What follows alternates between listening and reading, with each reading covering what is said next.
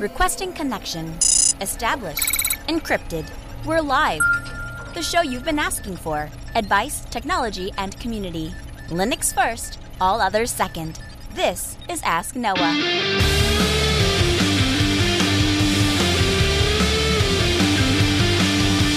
Live from Multispeed Technologies, the Ask Noah Show starts right now. This is the show where we came to do all the things on Linux they said couldn't be done and take your questions on how to do the same. The phone lines are open this hour to be a part of the program. It is a free call, 1-855-450-NOAH. That's 1-855-450-6624, or send an email to live@asknoahshow.com. My name is Noah Chalai. I am your host. Delighted to be here with you as another episode of the Ask Noah Show kicks off this hour. Our first email today, sent in by David. David writes in and says, "Hi there. With regard to HSP and HFP, Bluetooth is a nightmare on Linux. I have been tracking these issues for quite some time on both Pulse Audio and Pipewire on potential solutions to implement this. The developer who created a possible solution is a very hard-headed and opinionated individual, and as a result, the proposed changes have had trouble being accepted. This is partly because the HSP-HFP methods of dual transmission of audio were created mostly for phones, not really computers. Many of the functions are specific to modem commands that do not belong in a sound stack. A proposed solution in the past, developed for the N900, I think, was to use a solution called Ophono.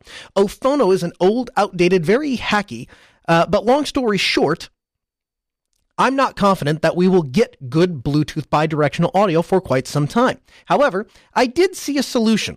One of these online solutions that I've not tried myself, and I know you don't like to recommend solutions that you've not tried. However, it looks very promising.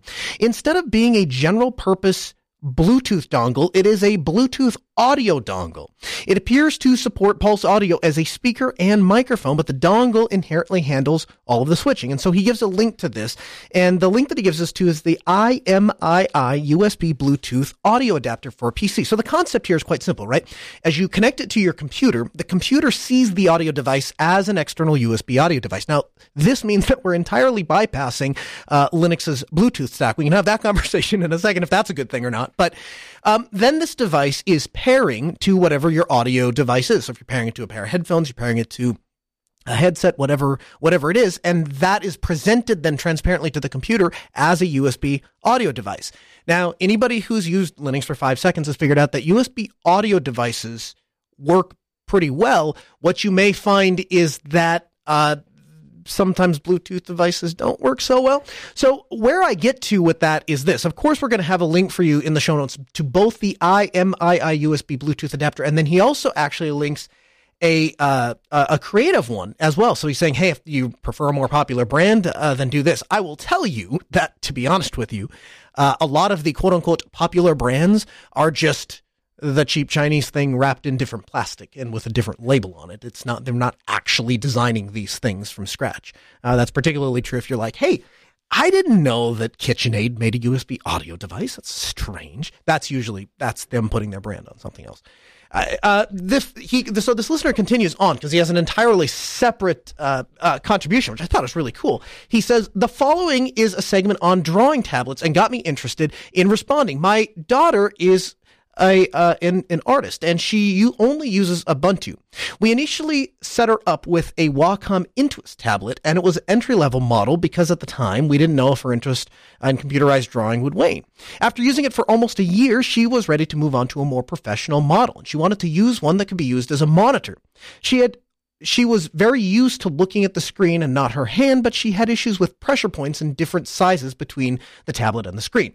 The screen was smaller, and so the line on the tablet would render differently on the screen. We decided this past holiday season it was time to upgrade and get her a better model. We searched on Amazon and researched the products for their Linux support. XP Pen came up quite a few times, and they had a driver model for Linux. Now, it's a little bit hokey in the sense that their configuration application has to be running in order for it to work. However, once it works well, and I've created a policy kit and file a desktop file for my daughter so that she can simply click the desktop icon and prompts her for a password. It does not always survive a reboot or resume, but it's easy enough to launch again. Their non-display models also have good support for left-hand versus right-hand drawing. It does matter because on the tablet, the buttons can interfere. When used as a display, there are no left-hand modes because it relies on DM to configure the display. I did not find a way on mirror displays to rotate one of them. If you know a way, this would be helpful. Also, extending the displays causes an issue because the X gets confused with the coordinates of the touchscreen versus the monitor. But even with those few negatives, it works well, and we purchased an XP Innovator 16. This is a 1080p 15.6 matte screen with hardware buttons, and it connects over HDMI for the display and USB for the pen and a second USB for power. XP Pen also seems like a pretty good company. I sent them an email after the purchase and commended them on their support for Linux. I got a personalized reply. This, of course, is the first picture she used drawing Krita. David. And we'll have a link to that picture in the show notes. You can check it out. A huge thanks to David for writing in and sharing this with me.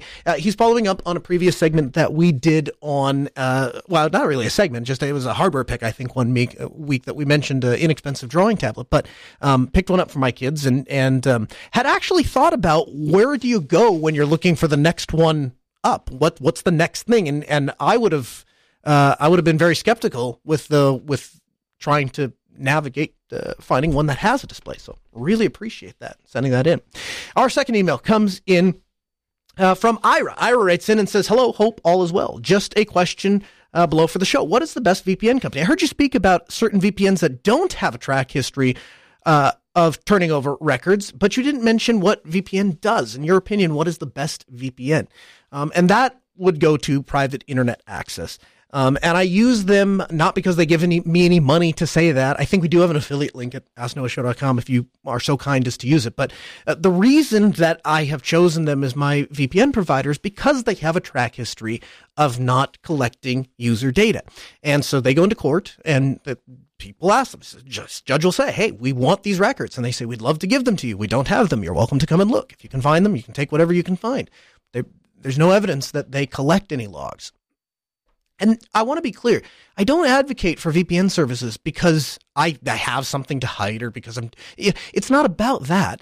We have a reasonable expectation to privacy inside of our homes. And when it comes to your internet provider, remember, even things like DNS queries, when you're looking up at WebMD and you go to webmd.com/ and then whatever the condition is that you and your doctor are trying to confidentially work out or whatever it is, remember those DNS requests, if you're not paying attention to it, is by default probably going to your ISP and they're caching that information. And then they're selling that information. A lot of them are anyway.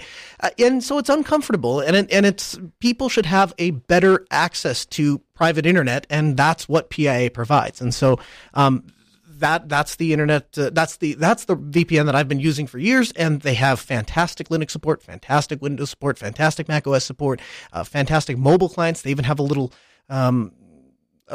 GUI that runs inside of Linux, or you can just use their open VPN configs, jump all over the world. It's also a necessary tool, by the way, if you work inside of IT. My gosh, is it wonderful to be able to just hop across the world and say, I need to be in the UK for a little bit and test a server over here. Oh, look, that works, and this is what happens or doesn't happen. Oh, I'll jump over here, over to France. Oh, look at that. This thing works in Japan. And that's fun, if nothing else, right? But it also has real-world work implications. So, private internet access. You can learn more at privateinternetaccess.com.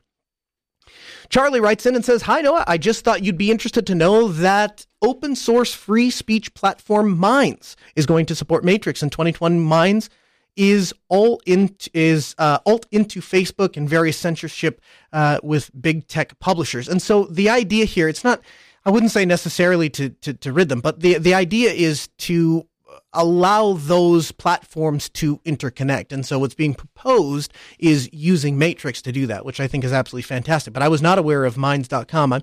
I'm again, everybody seems to be jumping on that bandwagon. So I'm glad to see it. And I think, man, this week was the week where you were glad if you were taking the advice that, hey, I should probably host my own platforms.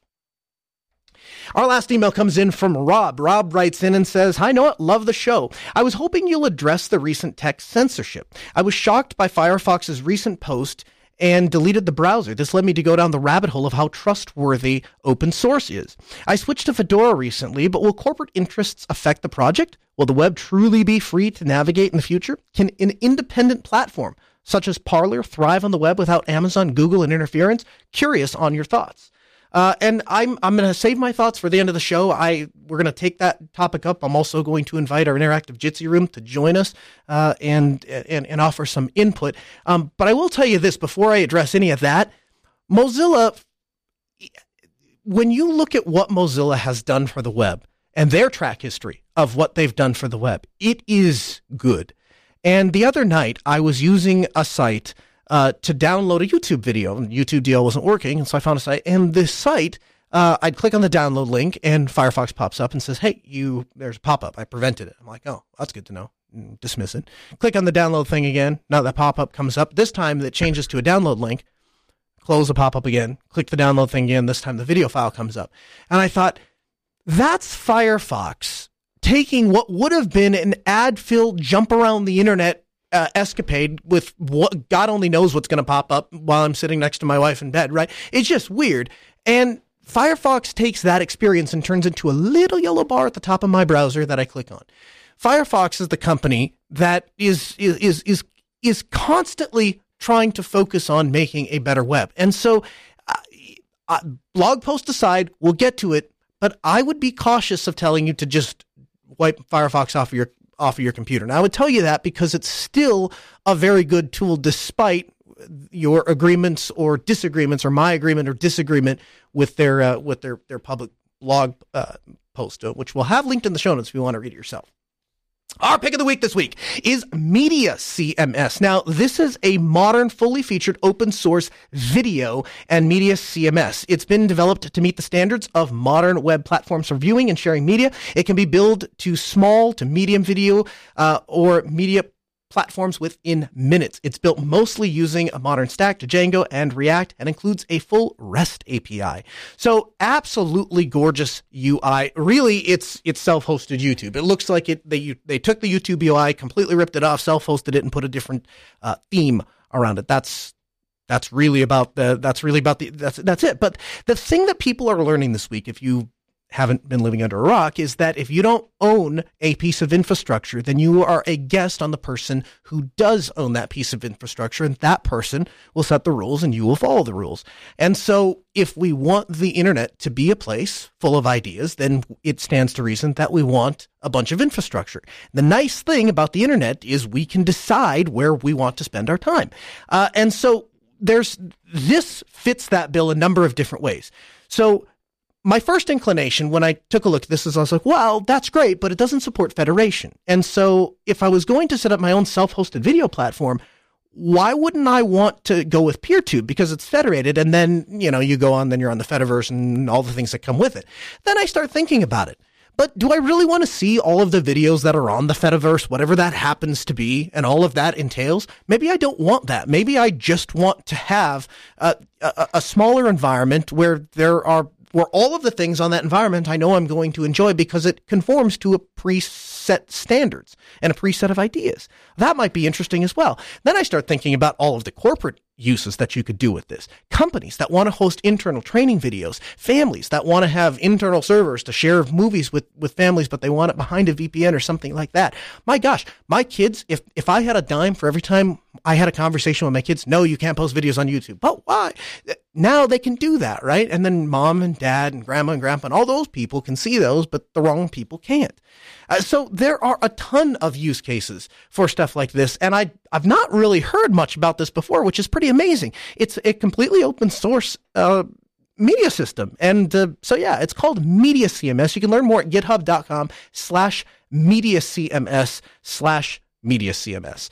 We'll have a link for you in the show notes. Those are available at podcast.usnoahshow.com. Our gadget of the week this week is the Dell WD-19TB. So this is an updated version of, I believe the original one was the WD-16, which was Dell's Thunderbolt dock. Now, pretty much every Thunderbolt dock that comes out, I try to get at least one in the shop to try to see how it works with Linux, how it works with various laptops. First thing I did is tried it with all of the regulars, right? The Dell XPSs, the ThinkPads, Apple MacBooks, works across the gamut.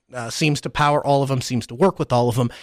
The thing that you get with any Dell Thunderbolt, or at least their premium ones, that you don't get with other manufacturers, and this is only true if you have a Dell computer, but their Thunderbolt docks are capable of supporting a power interface up to 130 watts. Now you only get that 130 watt power if you're using a Dell laptop. So you have to have one of their XPSs or their Precisions or something like that. If you don't have one of those, then you can't take advantage of that feature. But for their higher end precision models that require that upper power management, it's really worth buying the Dell version instead of any other version, really.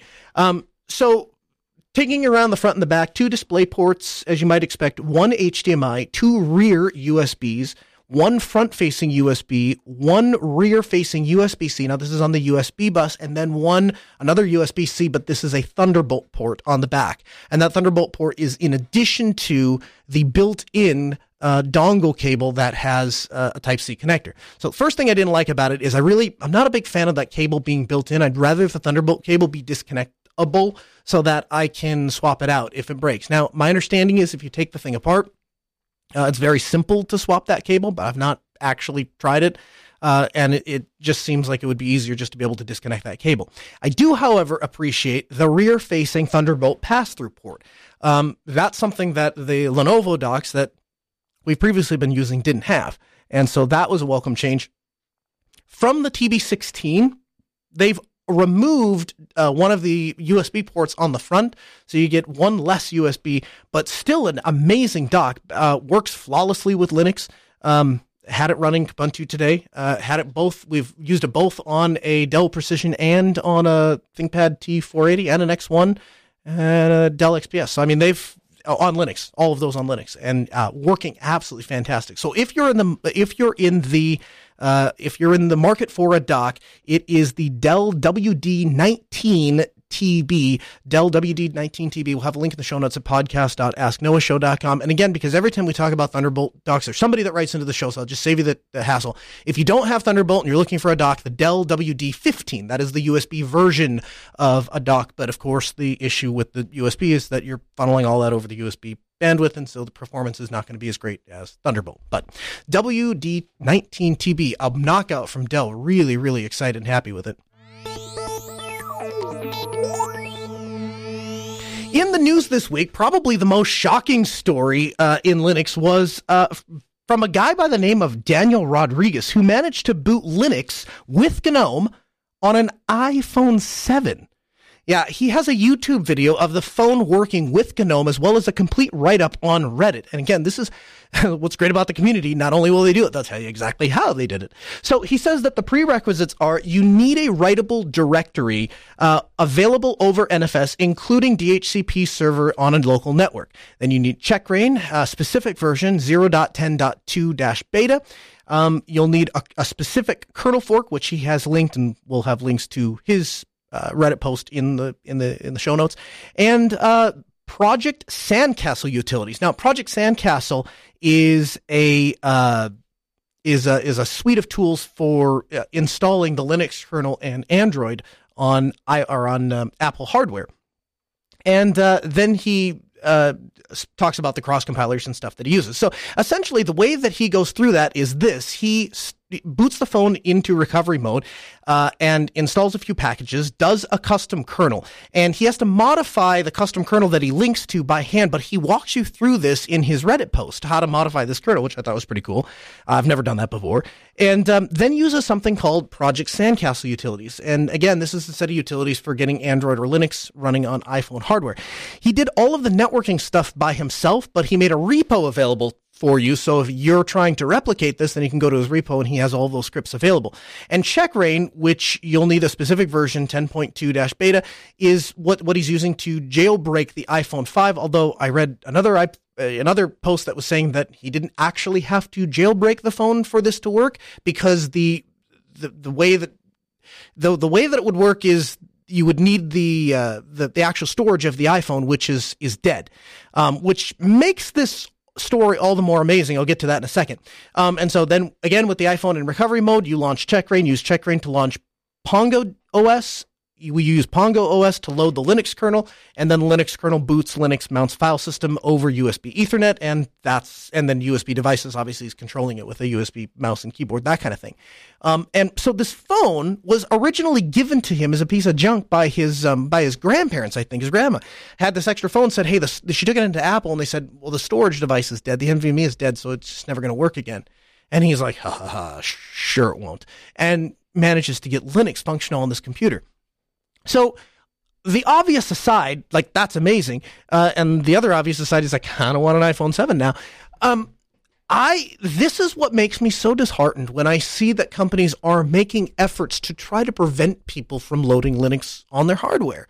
And that was kind of disappointing to me when the M1 came out. Now, as it turns out, there was somebody that could even get around that. And so it's out for a matter of days, and we've already figured that out as well. But it is disappointing to me that companies don't actively want to do this, because look at the life this guy just got out of this device. This was a thing that was going to go in the dump. It was going to be technological waste. It was junk.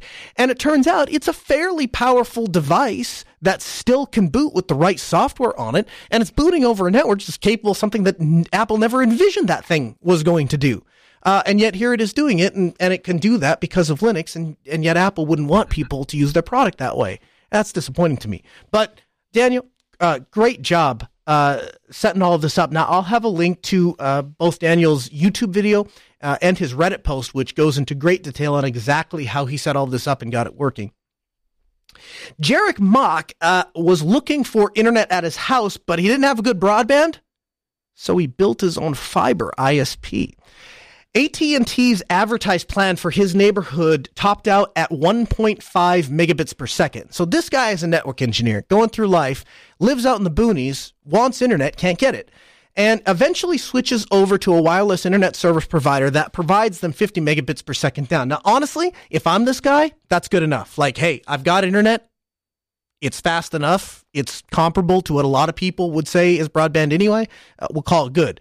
So he contacts Comcast because he wants actual fiber to his house and says, hey, how much would it charge to get me better internet out here? And they said, well, we'll go ahead and extend fiber, but it's going to cost about $50,000. So he thinks to himself, $50,000. I'm going to spend my $50,000 to build Comcast's network out to my house. That's essentially what they're offering him. So he says, no, instead, I'll start looking into the cost of burying fiber myself, and ends up finding out that you can't just bury fiber and connect to the internet. Then you actually have to become an ISP if you're going to do that. And so 4 years ago, that's exactly what he does. He starts planning to become his own provider.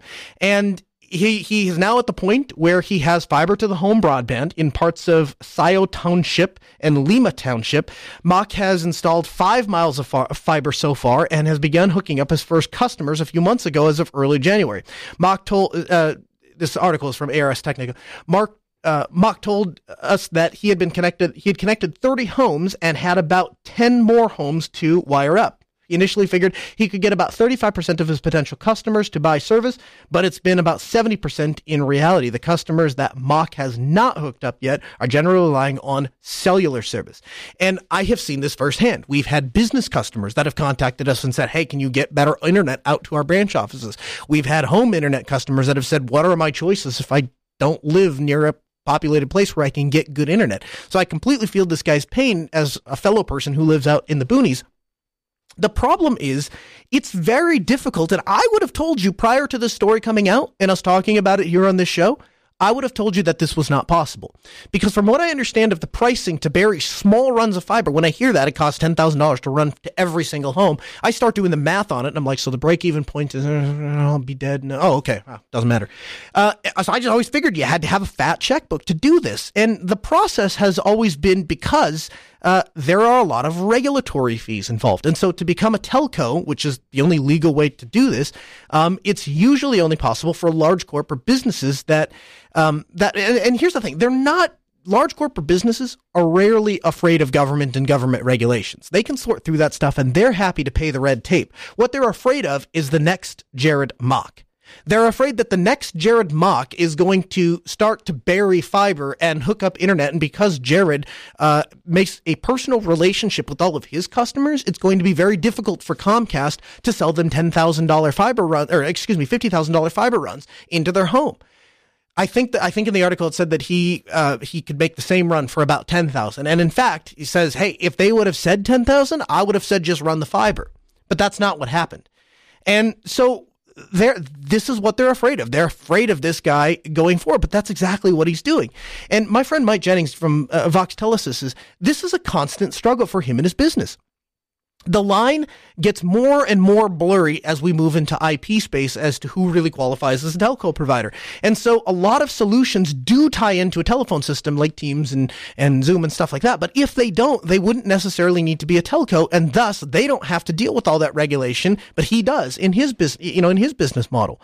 And so, but to deliver the internet, to bury the fiber, those kinds of things, you have to jump through those hoops. And so this guy's willing to do that. He's willing to file the fees and fill out all the paperwork and do all of the things. And like I said, I didn't know that was possible. I didn't know that you could do that unless you had a large wallet. But it just goes to show you that the technology is getting cheaper. The process is becoming more and more well understood. And the reality is this is a far more efficient way and a far better end result to the user as a way for the internet to run. It's part of the reason that I'm so interested in decentralized networks and decentralized communication, because it makes more sense when you have a smaller subgroup of people and those people are managing a smaller set of users. And that is the lower the ratio, the better service you're going to be able to provide.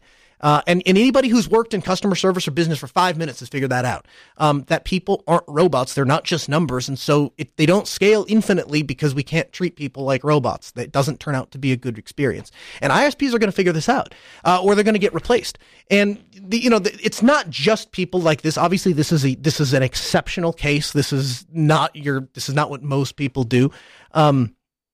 Starlink is becoming a thing. They're not the only ones playing in that space. Amazon has filed paperwork to get their satellite systems up.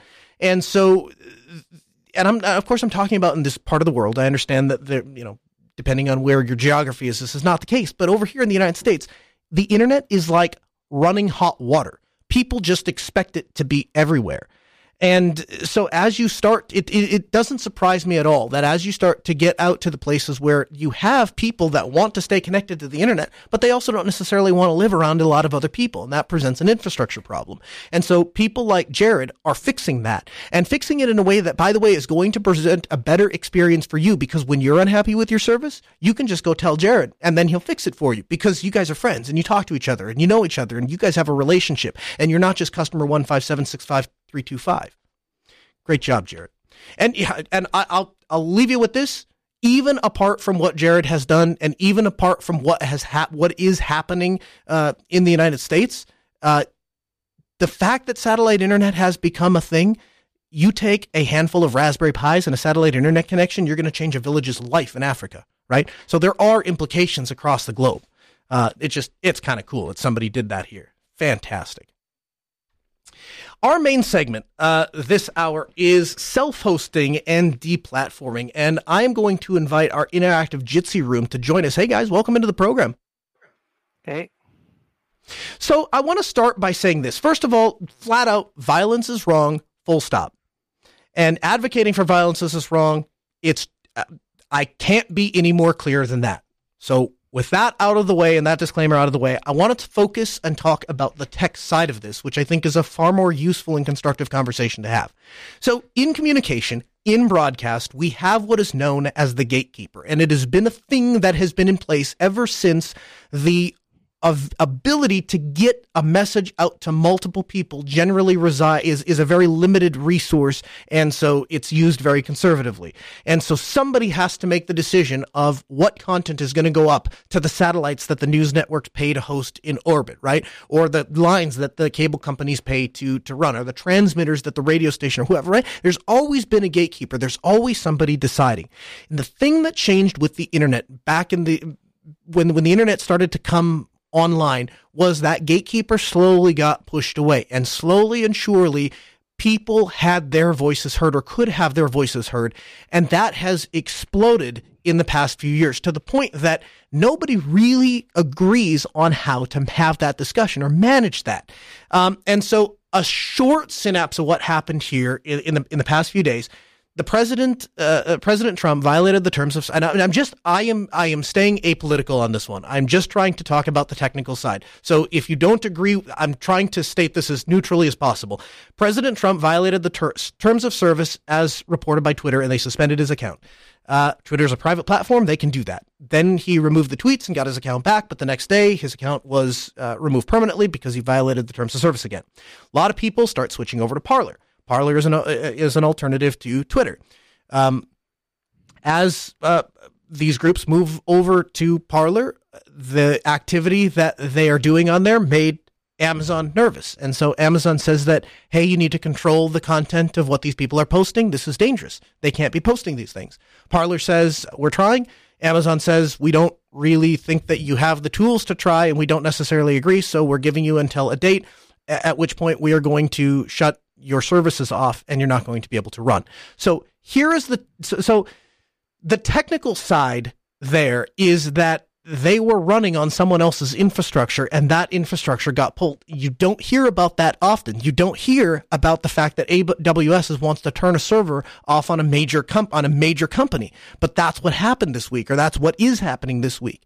Then it gets weirder because Mozilla puts out a blog post, and this is what was referenced with the listener. And there are essentially, you can go through and read it yourself.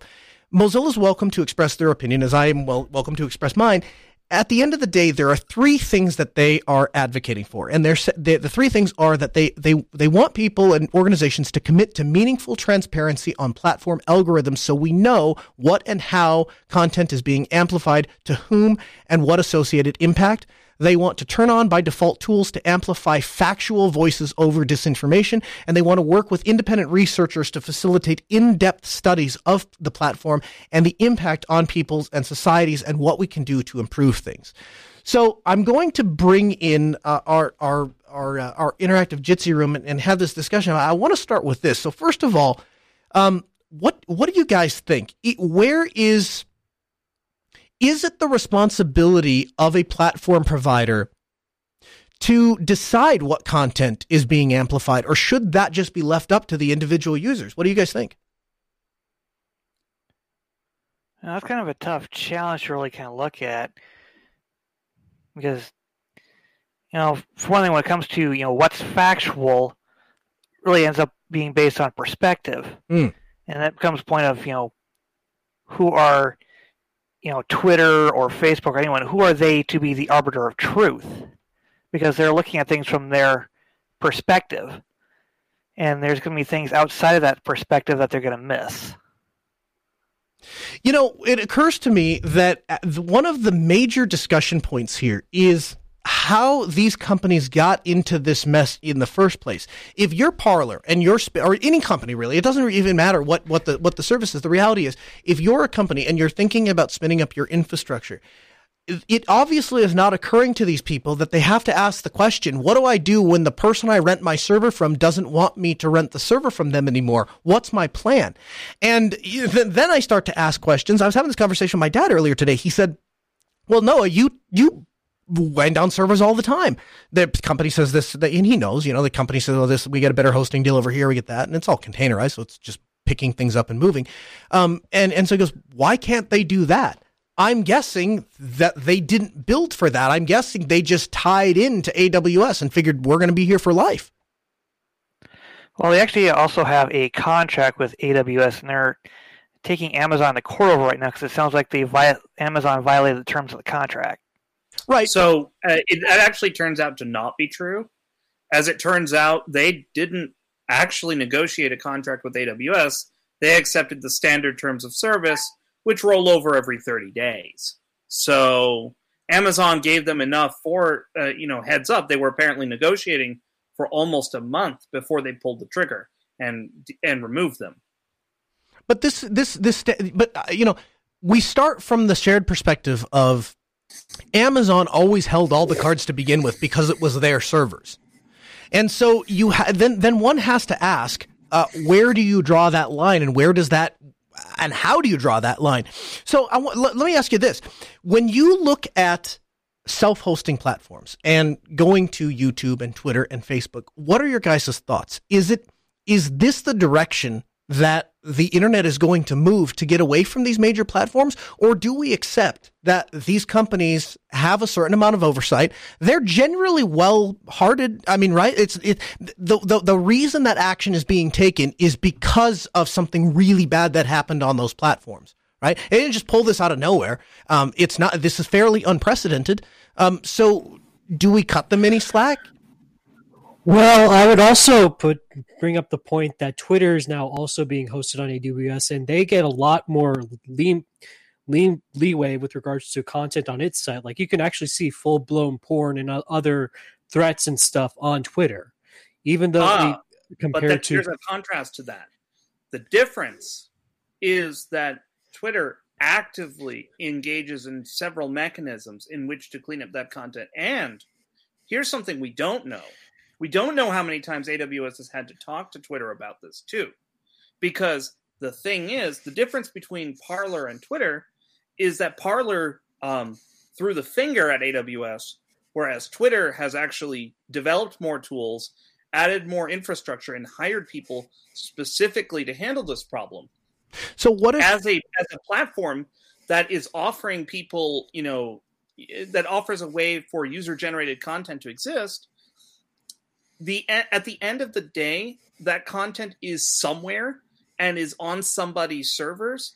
And whether we like to think of it as being disassociative, to some extent, there is a tacit endorsement of content unless there is a mechanism in which they can say, this is not us, and if you bring it up to us, we will get rid of it. And they actually do it.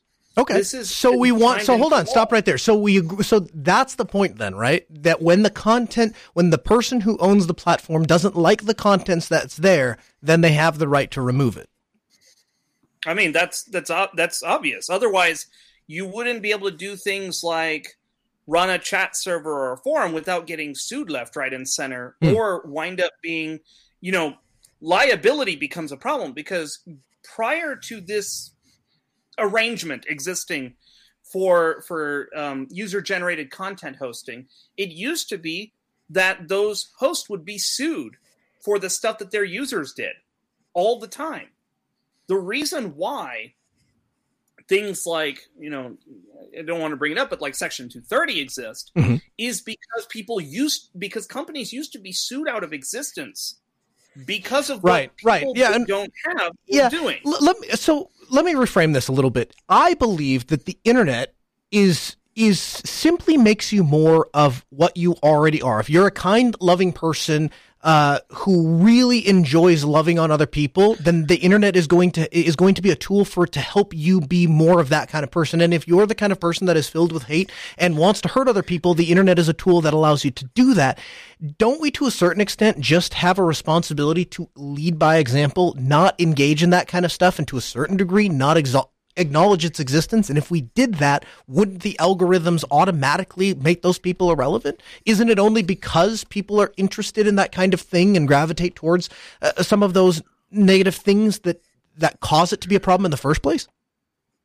I'm all for human optimism, Noah, but I think the last 150 years of human history itself is enough of a sample size to say humans at a very large set don't necessarily do that unless they're guided to do the right things. And one of the ways you do that, I mean, it's not a great way to say it, but like one way you do that is by, pushing people to see positive examples rather than negative ones. And this is an aspect of things that we've had, as you said, with television, with radio, with newspapers, where there's, a gatekeeper or a guardian or some sort, whatever term you want to use, that takes, inputs and tries to turn them into something constructive. For user-generated content platforms like Facebook and Twitter, Parler, other things, one of the trades that has been made for supporting this platform is they attempt to try to work off of the optimistic side of humanity, and they get disappointed constantly over and over and over. And so at some point there has to be a balance where you say, all right, we're going to let this go out, and then we're going to try, we'll give people the tools to be able to report and try to, help us make it so that it is sustaining a positive attitude rather than a negative one. But at the end of the day, as you said, some people just want to have the world burn. And there are enough of those people that amplify it, and machine algorithms and AI and all that stuff, they learn from inputs fundamentally and patterns. And the problem is humanity is twisted. The problem is humanity and bad, and the bad side tends to win out for a lot of this amplification. because leaders. Well, so I would take that to a certain extent. I would tell you that I think where we eventually get to is that people continually choose themselves over other people. And that is that selfish nature of humanity, I think, is fundamentally that's the core flaw. I think where that comes out is when that person is given access to the internet and particularly private access to the internet. We see a lot of keyboard warriors, right? People come out and they're more harsher than they would be. They type things they would never say to someone's face. And that leads me back to, again, I ask the question, are we not just seeing technology making people more of who they already were? And the algorithms simply reward the fact that because people are, like you said, to a certain degree, want to focus on misery. When bad things happen, they click on it more. When they click on it more, it tells the computer show more of it. When it says show more of it, the more people try to compete in that space, because if I can post a more shocking video, or if I can show something more depraved than the last person, that will get more clicks. That will drive more interest. And it becomes this vicious circle that erupted into real violence where real people lost their lives this week. Yeah, but I would also like to point out that those select few that chose to go into the Capitol to protest are not representative of the whole entire event that happened during that day. Not. Yes, only a small handful of them. Yeah, totally. Like any organization. And a lot of people have been feeling like over the past couple of years that some of these larger platforms are suppressing their viewpoints to the point that they need to go to other outlets. But if those outlets are not provided and or not available to them, where else can they express it? I would say that actually comes into something that I would like to see from all of the major cloud providers.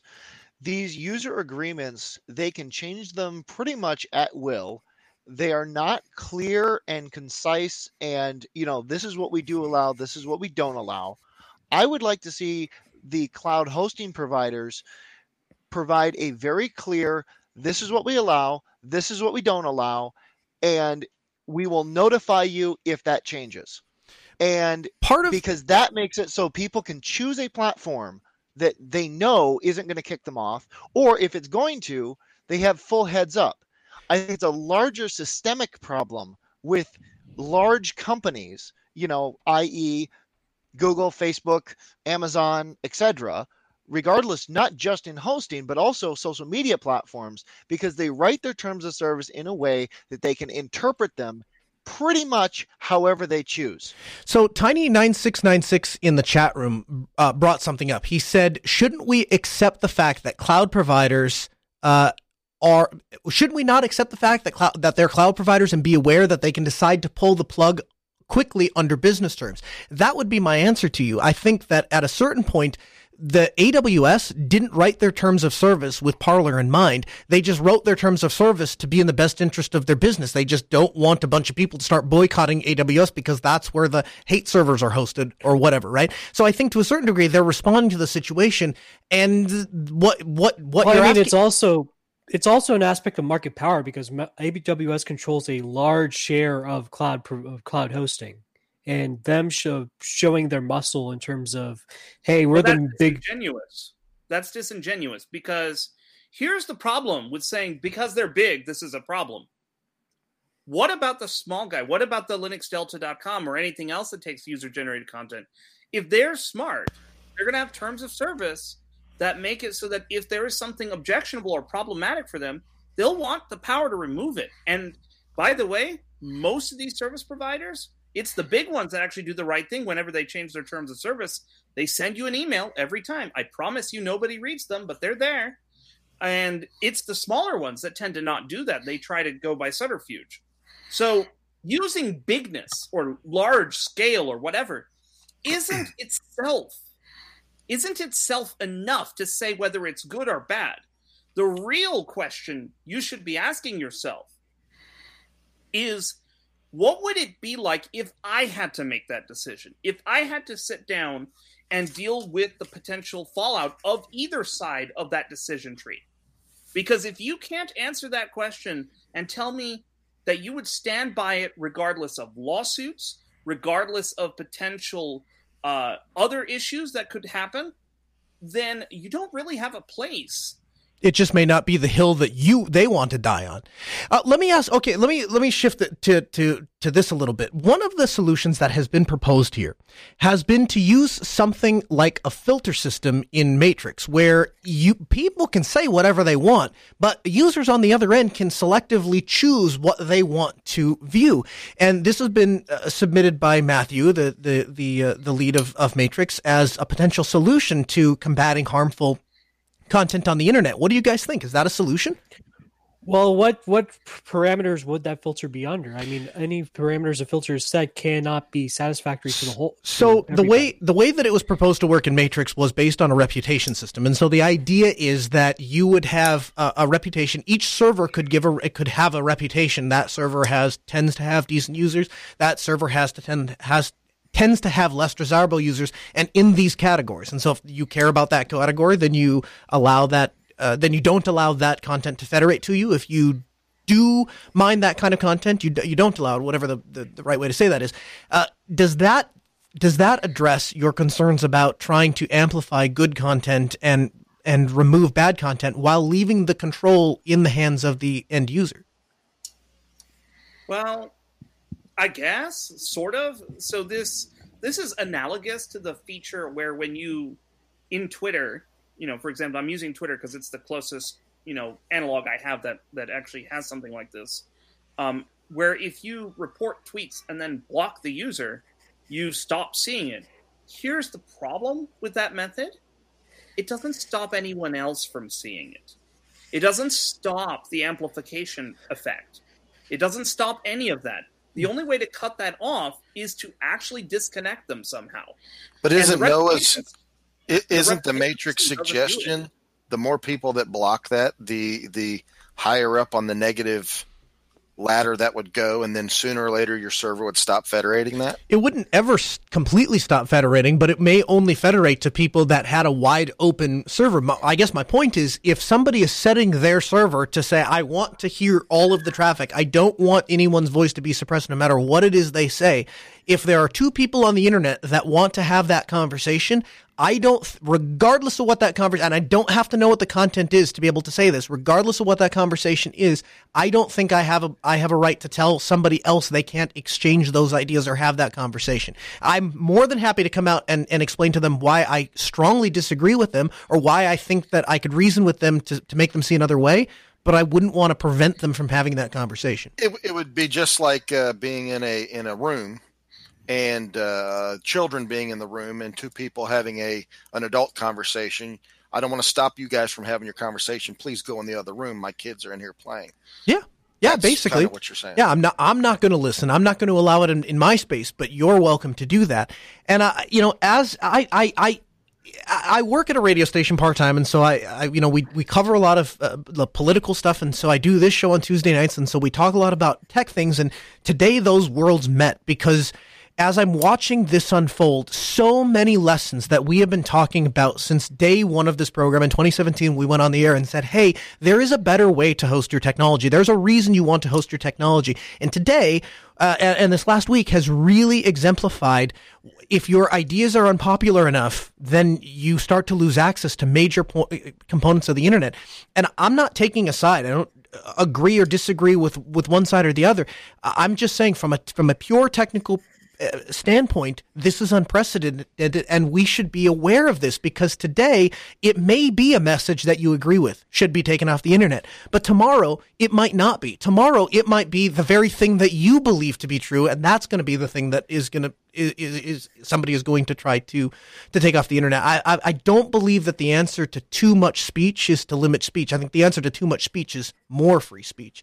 But has anybody in this room thought about looking at things like Mastodon Social, which, by the way, and I want to be clear, Mastodon has come out with a lot of people are having an incorrect reputation of Mastodon on the internet, say, hey, that's a bunch of illegal content, stuff like that. Actually, Mastodon.social specifically bans content that has, anything to do, a whole bunch of disgusting stuff, really. I don't have to necessarily go down the list, but they limit a bunch of that content on Mastodon.social.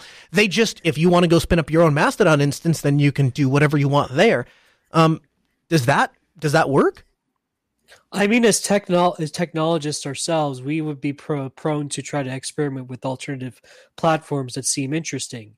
It's the big concern of mine is to the normal people who don't necessarily have that technical mindset to use those fringe services, so to speak. Well, the thing. Go ahead. So the issue with the federation concept, and this is one of the big weaknesses about federation we don't talk about very much. Federation is infinitely bypassable. Any content that comes through, let's say you have a server and you don't like the of server A, and you see server B, and you don't like the content of server B. Somebody on server C likes B and federates with A. So it means that there is no way to prevent the content of B from landing in server A, because it can come through B to C to A. And this is the downside of federation and the upside, right? It doesn't matter which way you swing this. This is both the upside and the downside. From a perspective of trying to keep an environment clean and trying to not promote views that are actively dangerous or bad, and there is some universal definition of bad that has been agreed upon for the last several decades, like anti-Semitism is considered bad.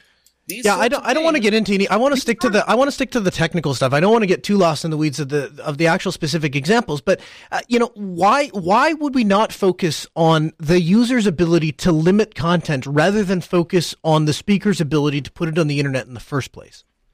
Because the problem is policy and technology are intertwined, and everything related to how people communicate with each other and what they communicate with is a reflection of how we want to develop technology to manage that. You can't have one without the other. If you try to split the two, you wind up in a situation where you cannot build good solutions to have effective communication. Because you don't understand your users. Exactly. That makes sense. Well, regardless of what ends up happening, was it shocking to anybody that self-hosted solutions never really came up in the mainstream media? I mean, I would think to a certain extent there has to be a guy, right, that's like, this is my opportunity. Hey, Mr. President, I can self-host this thing. Look what I can do. Like, I would be that guy if I was worried. Does that guy not exist? And did that surprise anybody? It was briefly mentioned that the Trump was going to host its own website, but it disappeared in the blink of an eye. Well, a certain person hosted her own email server, and you saw where that went. Yeah, I suppose that doesn't, and the thing is, and that's maybe a great place to wrap the discussion there, but like it's because people don't understand the technology, right? It's because they go into this without not understanding the technology. And it was interesting. This week, as an honorable mention, I couldn't find enough about this story. I'm not going to spend a lot of time on it, but TeamSpeak 5 is reported to be switching over to the Matrix protocol for their chat. Now, I've never used TeamSpeak.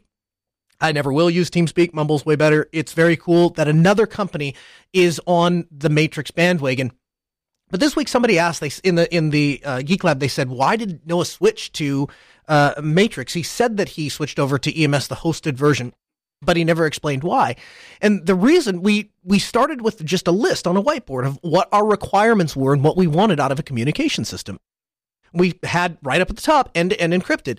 And that right off the bat ruled out a lot of the big players. But then the other thing that ruled out just about all of them and down to just the open source ones, obviously, was we wanted the ability to self-host it at some point, and so that we could move off of a hosted infrastructure. And this week exemplifies, I made the decision back in August, September, somewhere there, but it actually went into effect in January. We knew we wanted to self-host it precisely because you just can't predict what the internet is going to be upset about and what's going to cost you that server. So we want to be able to do that. But it really came down to a couple of things: pricing and federation. I don't know how much cheaper you can get team communications paid for, but it's like $2 per user, hosted by Element. When we actually set the system up, I explained to Element what it is I wanted to do. I explained to EMS what it is I wanted to do, and that eventually I wanted to self-host it. We set up an encrypted chat. They sent me my server signing key, so I have all of the infrastructure I need to spin the server up myself if I want to do it. By the way, they offer that service so that you can just pay them to move it over for you. And then in the following weeks, after we switched over to it, obviously we started recommending it for our clients, and as they switched over, there was the added benefit of, one, we can communicate with them, which is very nice. The other thing is there were legitimately some use cases that Element was the only thing that fit the bill. And that was certainly the case in a lot of the medical environments, because now they had the opportunity for the PACER reps that work for one company and the doctors who work for one hospital to talk to the scheduling people that work for another hospital. And all of these places can communicate and talk, on a system. It's absolutely fantastic. And this is all being done thanks to Element. So all of those things are ultimately why we made the switch. And the fact that you can just pay Element to host it for you. And it feels like any other service that a business had. And, we are an IT service company. We manage other people's IT service environments. That means we're not a communication specialist company, and we shouldn't be managing our own communication. And so we're happy, thrilled actually to pay them for that, and it works blazing fast. I don't have enough good things to say about EMS. Hey, if you'd like to find more, we have the show notes at podcast.asknoahshow.com. Thanks to people in the community. It is filling out. We have timestamps, links to all of the articles and references we talked about in the show. We'll see you next Tuesday, 6 p.m. Central.